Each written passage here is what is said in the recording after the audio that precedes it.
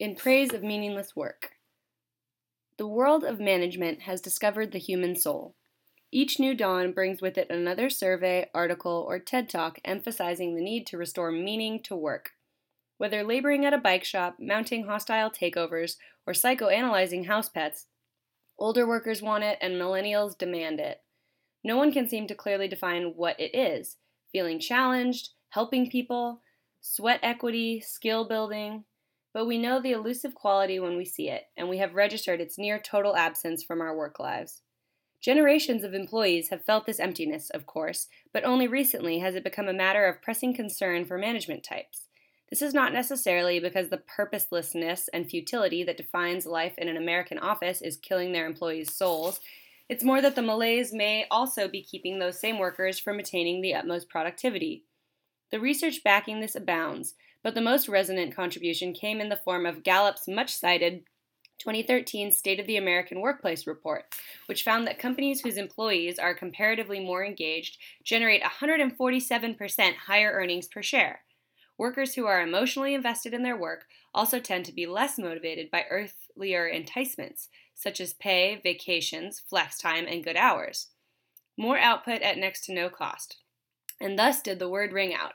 Ours will no longer be a future of rote compliance with company objectives, pursued ceaselessly in a deadening, musty cubicle farm.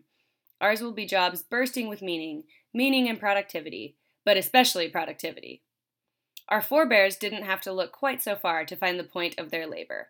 For primitive man, it was easy. You hunted, you ate what you killed, you spent the rest of your time trying not to get eaten by something else. The Puritans saw how hard God worked to create the world, and they toiled with comparable avidity in order to keep him happy. The blacksmith smithed, the farmer farmed, the tanner tanned, the pirate pirated.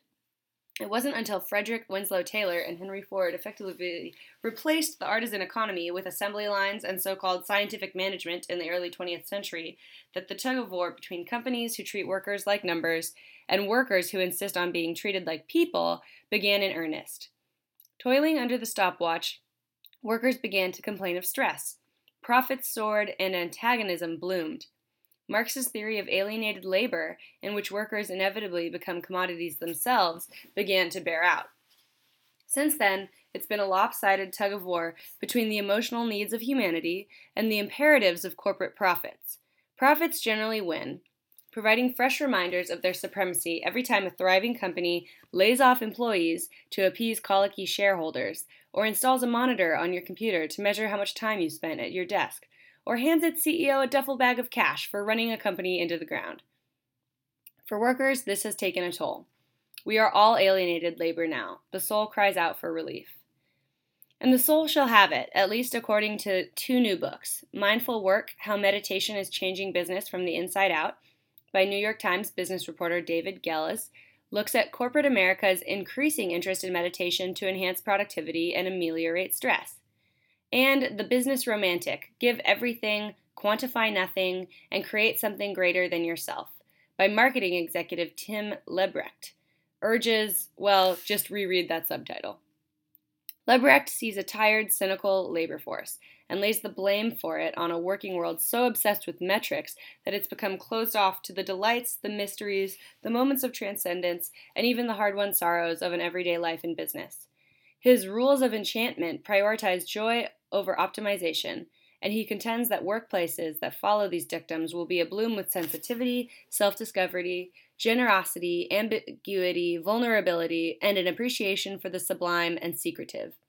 In order to engender an institutionalized romance, he has called on companies to marshal the neglected humanities, poetry, art, music, and establish themselves as arbiters of meaning, and also maintain profit margins.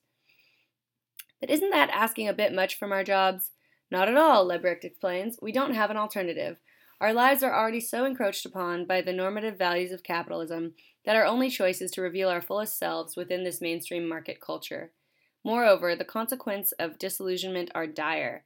When we disengage from our jobs, we lock away our most private desires, he writes. Every time we disengage, a small part of our love dies.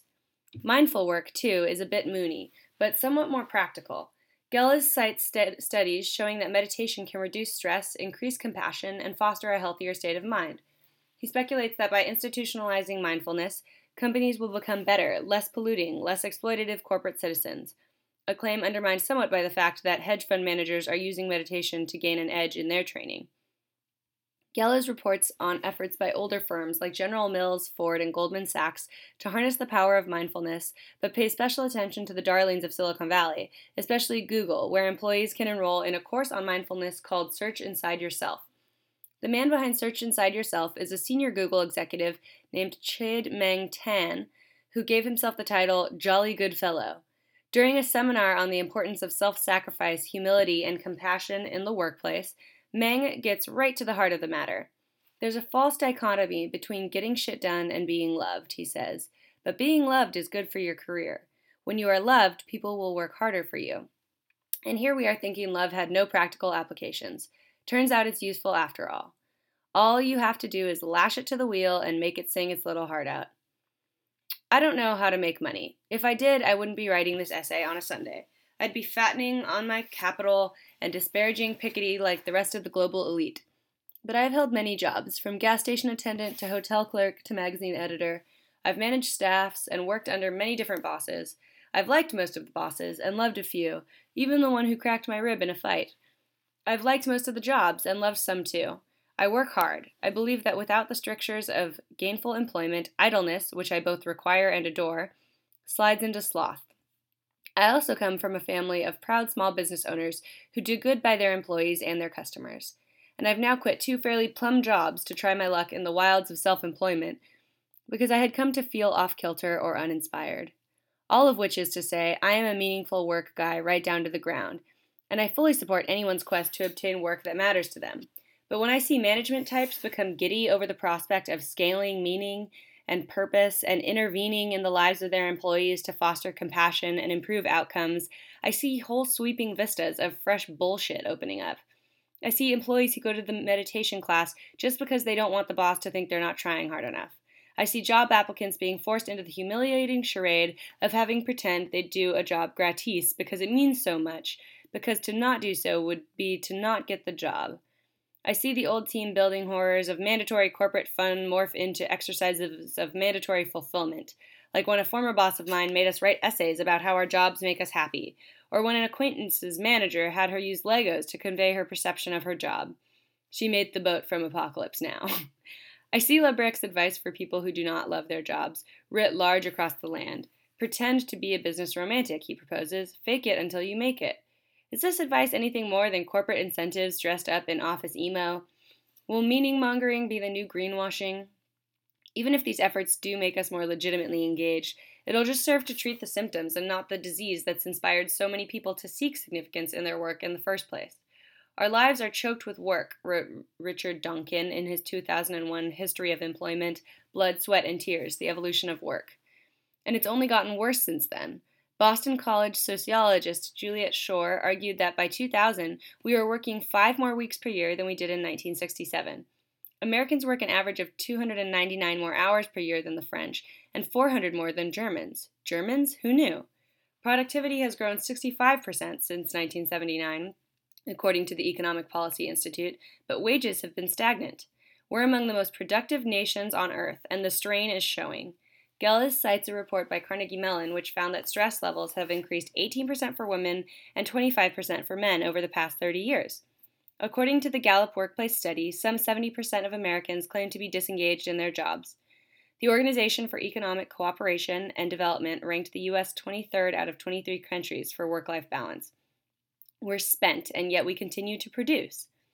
And coincidentally, corporate profits are at record levels. So maybe it's this. Maybe the problem isn't meaningless work. Most modern work, like it or not, is inherently meaningless beyond the paycheck. Have you seen what people do for a living? No, the problem is that work has so monopolized our lives that there are fewer opportunities to find meaning outside of the office. In 2011, the philosopher Mark Kingwell wrote, "The workaholic colonizes his own despair at the perceived emptiness of life, its non-productivity, by filling it in with work. It's not just individuals. The broader culture is hopelessly workaholic, not raging against the emptiness of life, but actively emptying it and filling the hole with more work dressed up as life. The manic drive to make labor meaningful, at least on the part of management, is an acceleration of that process. ultimately less about unlocking human potential, one suspects, than hydrofracking it. Perhaps it's not meaning we want, but relief, and we just lack the words to give voice to the dreaded heresy. This is too much work. I don't want to do this anymore. Where's our 21st century Bartleby? We may mock the French, and now the Germans apparently, and hold obnoxious dinner table competitions boasting about how many hours we put in, how little we sleep, but I would kill 10 men for a 4-day work week, and I'll bet most of you would too. Yes, we should all hope, demand even, that the workplace of the future will be governed more by respect and sensitivity than cupidity and the Peter principle. But until that day comes, we should embrace not the meaningfulness of work, but its meaninglessness, the cold, unromantic transaction, the part that keeps food in our bellies and a roof over our heads, the part that, theoretically, gives us our nights and weekends. Let's demand that recompense, first and foremost, and deal with the rest later. With unemployment falling to pre-recession levels, employees who are hopefully gaining the leverage to say enough. The prayer is that the line will be drawn, and managers will then see that the way forward is actually very simple. Hire good people, treat them well, help them succeed, compensate them fairly, let them go home. It should be noted that for present purposes, the we under discussion are white-collar workers generally. For the working poor and some members of the working class, the problem isn't too many hours, but not enough. The working poor are no more permitted meaning than they are a living wage, but that's a matter for a different polemic. Gallup's report says engaged employees, and this dovetails with others' definition of meaning or purpose, have well-defined roles in the organization, make strong contributions, are actively connected to their larger team and organization, and are continuously progressing. Here I'd like to indulge in a bit of light puppy kicking and point out that Leberick used to be the CMO of a multinational outsourcing firm. I recently came upon an ad for a part-time customer service job at Verizon that promised to fuel your passion and change the world. I also recall that Matthew Crawford, in his book Shop Class as Soulcraft, defined authority in the American workplace as smarmy and passive-aggressive, trying to pass itself off as something cooperative and friendly as volunteerism.